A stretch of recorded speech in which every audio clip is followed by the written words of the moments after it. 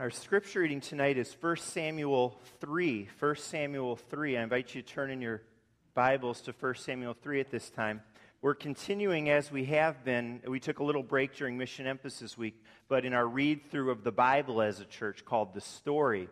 And you can catch up or get on board with that at any time if you just go to our website and check it out, or you can talk to Pastor Mike or me, but Pastor Mike is more on the ball with what's going on with that. But that's where we're at. And 1 Samuel 3 is one of the chapters of our reading for this coming week. And I have a confession to make, and Pastor Mike said this was okay. He didn't say it was okay to say it. He said it was okay to me. But we've been reading as a family, we're reading it in a picture children's Bible because we have a 4-year-old, and that's been more helpful. But we've sometimes been ending up before the Sunday. So we actually read the portion this past week, and he said that's okay. So if you want to do it that way, you can. For most of you, it's going to come up this week, but we read in the picture Bible, in the story Bible, this text, 1 Samuel 3, we read it this past week.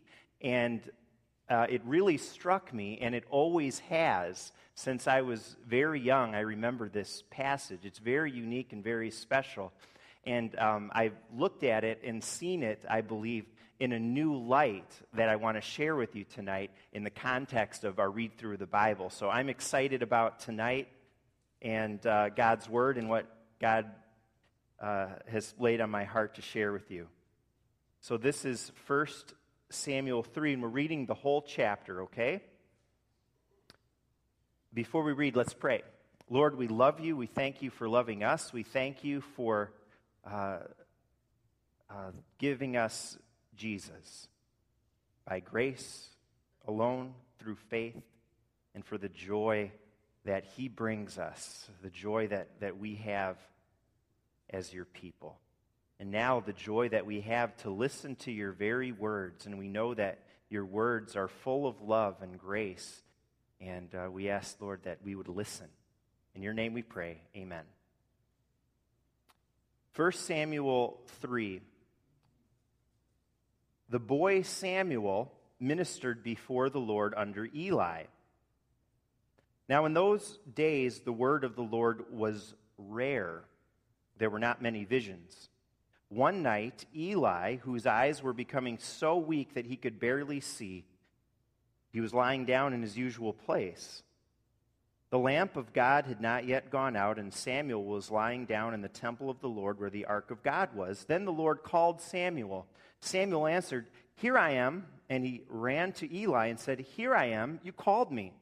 But Eli said, "I did not call. Go back and lie down." So he went and lay down. Again the Lord called, "Samuel." And Samuel got up and went to Eli and said, "Here I am, you called me." "My son," Eli said, "I did not call. Go back and lie down." Now Samuel did not yet know the Lord. The word of the Lord had not yet been revealed to him. The Lord called Samuel a third time, and Samuel got up and went to Eli and said, "Here I am, you called me." Then Eli realized that the Lord was calling the boy. So Eli told Samuel, "Go and lie down, and if he calls you, say, 'Speak, Lord, for your servant is listening.'" So Samuel went and lay down in his place. And now get this, the Lord came and stood there. Can you imagine that? The Lord came and stood there, calling as at the other time, "Samuel, Samuel." Then Samuel said, "Speak, for your servant is listening." And the Lord said to Samuel, "See, I'm about to do something in Israel that will make the ears of everyone who hears of it tingle. At that time, I will carry out against Eli everything I spoke against his family from beginning to end. For I told him that I would judge his family forever because of the sin he knew about. His sons made themselves contemptible, and he failed to restrain them. Therefore, I swore to the house of Eli, the guilt of Eli's house will never be atoned for by sacrifice or offering." Samuel lay down until morning and then opened the doors of the house of the Lord. He was afraid to tell Eli the vision, but Eli called him and said, "Samuel, my son." Samuel answered, "Here I am." "What was it he said to you?" Eli asked. "Do not hide it from me. May God deal with you, be it ever so severely, if you hide from me anything he told you." So Samuel told him everything, hiding nothing from him. Then Eli said, "He is the Lord. let him do what is good in his eyes. The Lord was with Samuel as he grew up, and he let none of his words fall to the ground. And all Israel, from Dan to Beersheba, recognized that Samuel was attested as a prophet of the Lord. The Lord continued to appear at Shiloh, and there he revealed himself to Samuel through his word. That's God's word for us this evening. So this is quite something else that happened in Samuel's bedroom one night, isn't it? Samuel had been serving the Lord in the tabernacle per his mother's vow. His mother was Hannah. Per his mother's vow to the Lord out of thanks for God giving her a son.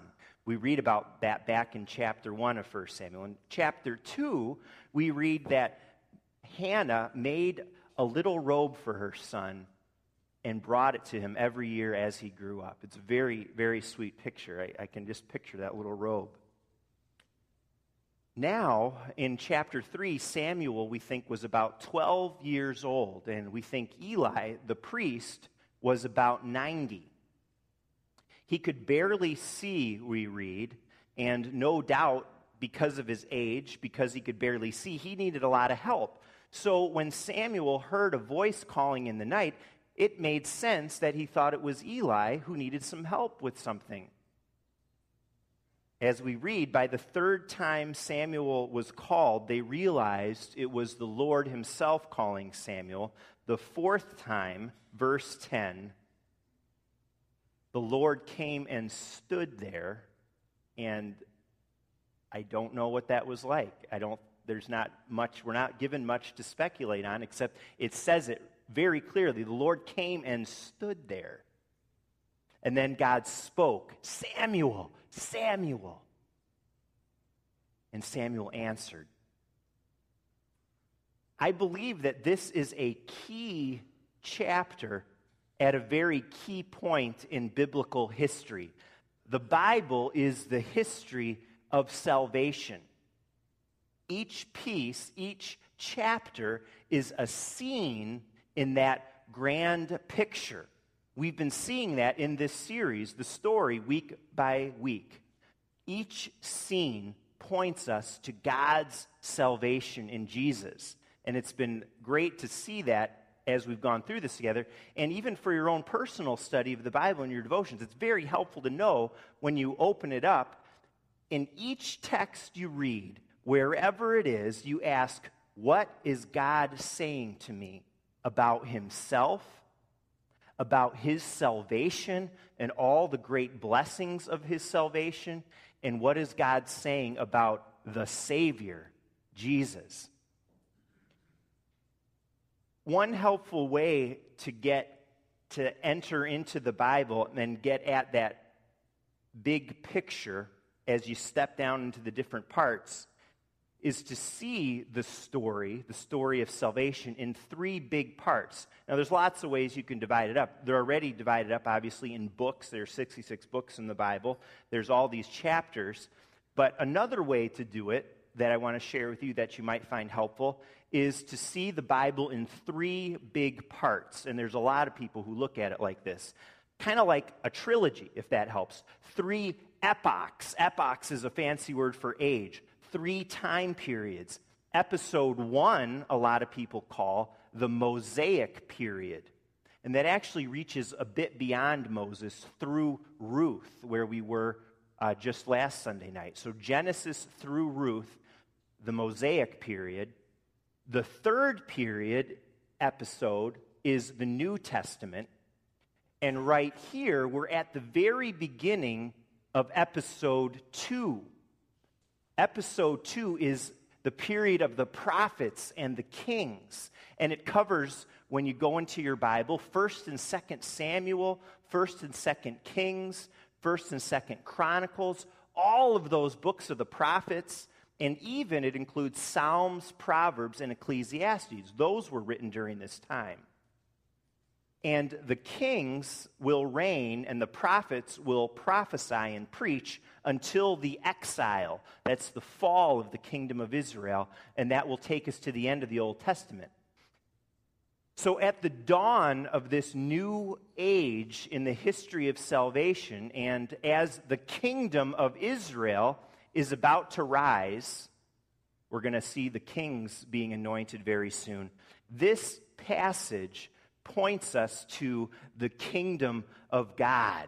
It points us ahead to the kingdom of God that Jesus would usher in and would talk about a whole lot in the Gospels, in the New Testament, when he walked on this earth. And he calls us to enter into the kingdom of his Father. He calls us to be kingdom citizens. The Lord calls us to bow to Jesus as the King of Kings and Lord of Lords. This text gives us some great insights into what God's kingdom is all about. I believe we've got 3 kingdom values, 3 kingdom insights. First of all, we're given, and we find, starting out this period of the kings and the prophets, we're given the kingdom principle. The kingdom principle. And it is that God works in weakness. God works in weakness. He works in unexpected ways. His values are often, God's values are often upside down from the world's, to immediately at the beginning of the point apply it directly to our lives. This is another way we could put it. The kingdom principle is weakness. A way to think about this as we talk about it and to think about your own heart and life, it means this, practically speaking: when I am weak, then I am strong. We see this principle here, the principle of God working in weakness. Of all people and of all things, God comes and speaks in this time when he rarely spoke to a boy, Samuel, maybe 12 years old, a kid in middle school. And he was with Samuel, and he was going to use Samuel in a mighty way in his kingdom. Someone that the world would not think of or would not notice. Someone who had no standing in that culture. Not even an adult who was kind of on the fringes, but a kid. That's who God comes to and is going to work in a special way through. Totally unexpected. We see this principle of God working through weakness, or the least of these, again and again and again in the Bible. Samuel, a number of chapters later, would eventually anoint David to be king, and he would be the second king of Israel. God would pick out David, the least of his brothers, the last one, the shepherd boy, the one who his father didn't even think to introduce to the prophet Samuel. Samuel would anoint him, of all people, to be the next king. By contrast, people that were using worldly values, non-kingdom of God values, they would, in a few chapters, select Saul to be the first king of Israel because he was handsome, because he was a head taller than everyone else, because he looked kingly. But he turned out to be a complete failure in God's eyes. God does not look at outward appearances, but he looks at the heart. That's a related truth to this in the Bible. This same kingdom principle was evident and played itself out when Jesus came to earth in that episode 3 in the history of salvation in the Bible. People were looking for a worldly leader, a strong leader, a fighter, a warrior, but Jesus came as a humble servant, very, very different. He would ride into Jerusalem on Palm Sunday, not on a war horse, but on a donkey, of all things. When you're talking about the kingdom of God, don't apply outward appearances. Don't apply worldly values, because you'll make a big mistake if you try to apply them. The fact is, God works wonders in weakness. even thinking about the church in this world, don't necessarily be looking for flash and numbers and money. God's values are different from the world's. They're different. That's a great comfort to you and to me, because it means God can use you and he can use me for his purpose to do great things. People just like us.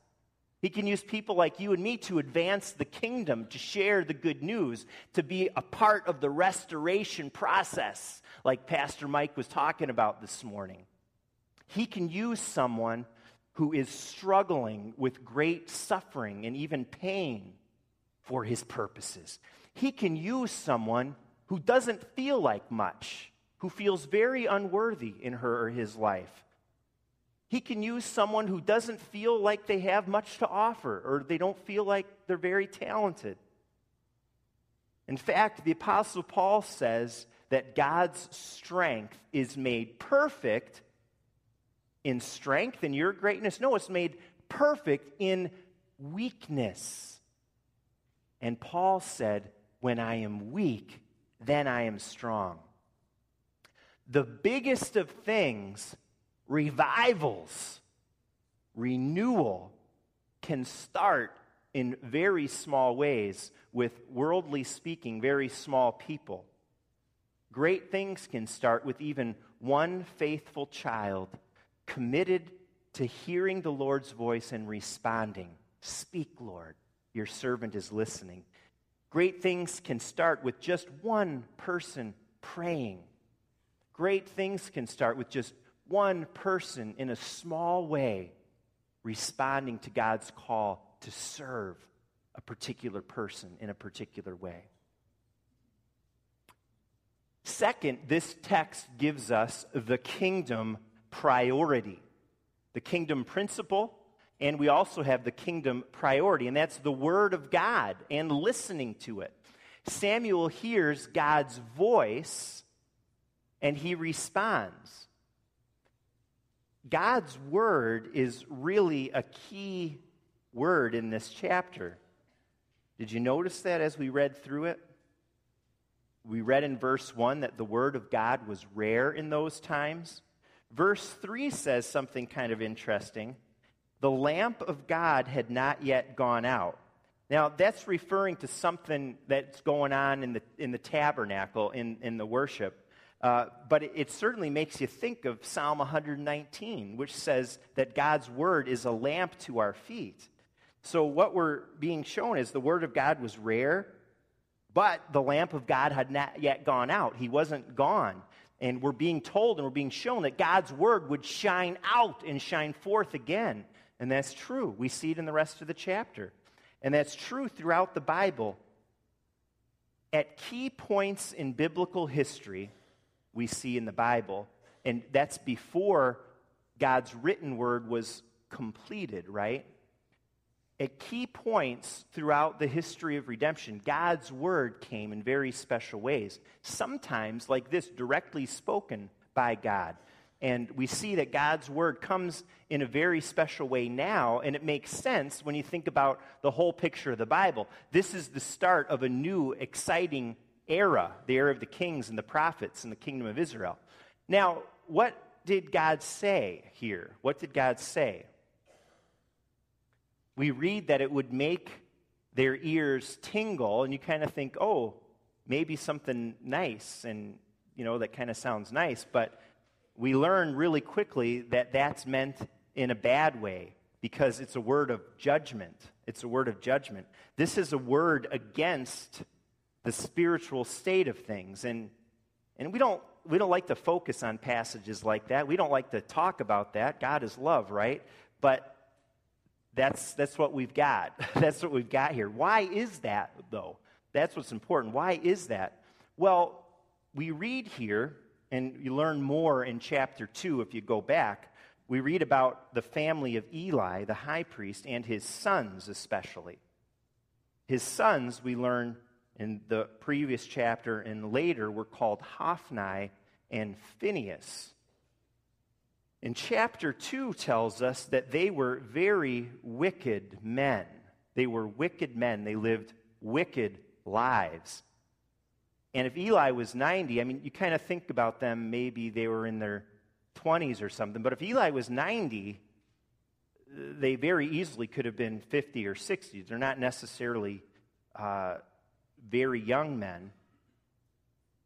And you think about that God is very angry with them and that they were wicked. And you wonder, what were Hophni and Phinehas thinking to live lives like that, even without us knowing all the details? They were wicked men. What were they thinking? Did Hophni and Phinehas think that the God of the universe would just look the other way? Did they think that they could openly reject God and live evil lives without consequences? They seem to have thought that. And Psalm 28 says that's a very typical viewpoint of the godless. For some reason, these guys think that the very one who created their eyes, that he can't see them and their deeds. Very foolish, especially for them. They grew up in a believing home. They worked in the tabernacle. The tabernacle was at the heart of Israel's worship.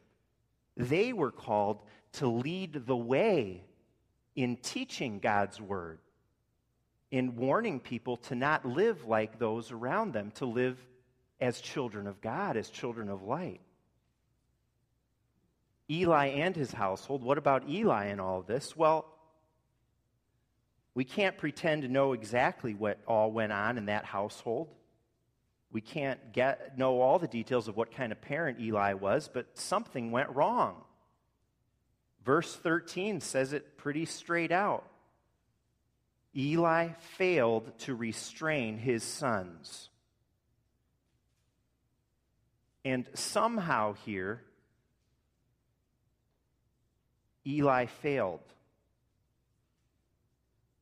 God says it. It's not me speculating. The fact was that as high priest, even more as the father of these men, the Bible seems to be saying he should have fought against their wickedness.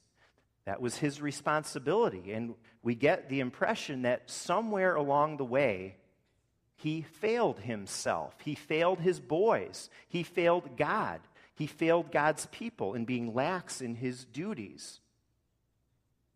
It's a strong indictment against Eli and his sons. This particular word of God is about the fact that there are consequences for ignoring him. There are consequences for not obeying him. God is a patient and loving God. God was patient for a long time, but his patience was at an end. This is what this young boy, he's got to take all this in. It's enough for us to hear this. It's very sobering. He's like 12 years old. He gets this message. I mean, that's something else. Samuel does not run to Eli with this message, does he? He doesn't wake him up in the middle of the night for this. Verse 15, he waits until morning. Even in the morning, he doesn't dare tell Eli. We read that he starts doing his regular morning duties. He opens the doors of the house of the Lord. Sort of maybe hoping he doesn't bump into Eli. He's scared. He knows that God punishes the wicked. Samuel's mother, Hannah, no doubt, did teach him about God and his ways and the importance of following him. We get a picture, by the way, of the mother of Samuel, Hannah's heart in Hannah's song in chapter 2. One of the most beautiful passages in Scripture. Kind of reminds you of Mary's song.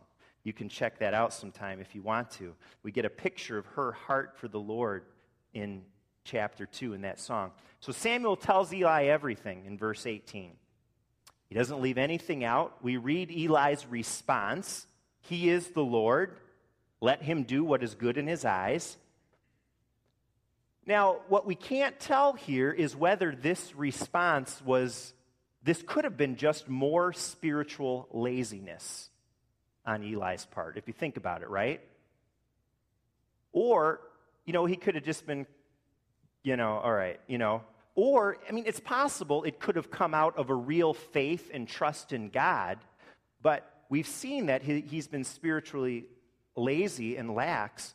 It could have been that. I'm not sure we know. We don't really know Eli's heart here.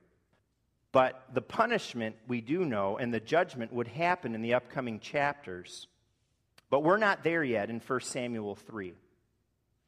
And we see as we continue in 1 Samuel 3 that while God's word comes here and brings a warning and correction, and God's word always does that when it's needed, God's word also always brings hope too. Because as we read on, we find that a new time is dawning. We read that the Lord was with Samuel. Samuel let none of God's words that had been ignored by some others, he let none of God's words fall to the ground. He became a prophet, and God revealed himself to Samuel through his word. Someone, thank the Lord, began taking his word seriously and was bringing it to the people.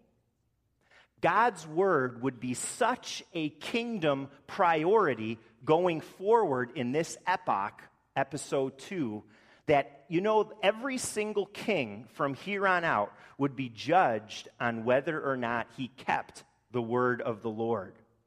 That's how important this listening to God's word is and would be. The kingdom priority today remains listening for God's voice in our lives. And his voice comes especially through his written word. And God's word is always double-edged. The word brings us warning and calls us to him. And it brings hope and blessing when we do follow him. There's always grace. There's always opportunity for repentance. Often, like here, those two things, responding to God's word and ignoring it, happen side by side. And that's going to go on for a little while. We see spiritual renewal with Samuel and his positive response. And at the same time, we see spiritual degeneration with the sons of Eli. And that's what happens today, too. That happens side by side. That's how it's going to be until Jesus returns. There's evil in the world. There's even backsliding in the church. But there are also many who are following God's word and living for him and listening for his voice. And God's word cuts through it all. God's word continues to sound forth. God's word continues to shine. And we're called to respond. We're called to listen. Ask yourself, am I listening to God's word, God's voice in my life today? Maybe for you, you've been listening to too many competing voices lately in your life. Whether it's on TV or on the radio or voices in your head troubling you. But what is God saying? That's the kingdom priority for kingdom citizens like you and me. One more kingdom value in our text, and it's the kingdom posture. The kingdom posture, and that is servanthood. We find it here. We find it onward in biblical history. And it's the call to be a servant.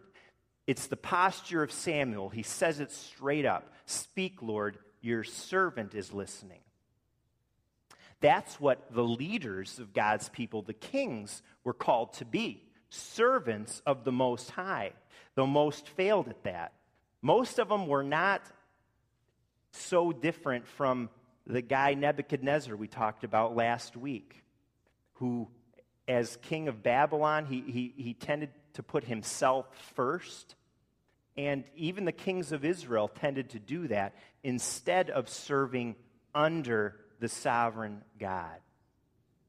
As we move on in episode 2 of biblical history, instead of these kings leading the way, following God's word as faithful servants, they started leading the people to destruction and a desertion of God's word and a letting go of his ways.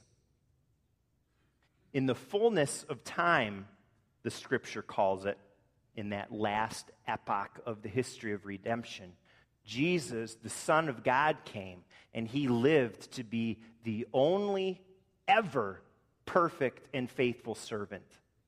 One of our confessions, the Heidelberg Catechism, says that he is the perfect prophet, priest, and king that we need, succeeding where all others before him and all of us after have failed. Because of the finished work of his death on the cross and his resurrection to life, because of his faithfulness, we can be servants today, you and me, of the Most High God. Because of him, you and I today can live like Samuel, letting none of God's words fall to the ground.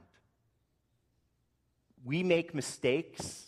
We don't do it perfectly, but God forgives. God makes our own weakness strength in him.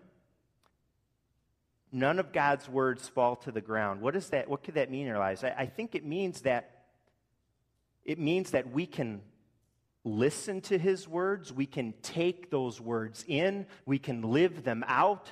So we're taking them. We're not letting them fall down. Our words and our actions can have purpose and meaning and power and strength and do great things, not in ourselves, not in our own greatness, but because of Jesus Christ, the faithful servant. God called Samuel through his word. And he calls you and me today, too, through his word, to serve him in every area of our lives. Will you say also in your quiet hour, when Jesus calls your name, will you say, "Speak, Lord, your servant is listening"? I pray that you do. Whatever your age is, you could be younger than Samuel, but you say, "Speak, Lord, your servant is listening." You could be as old as Eli. Say it. I pray that you do, that you will.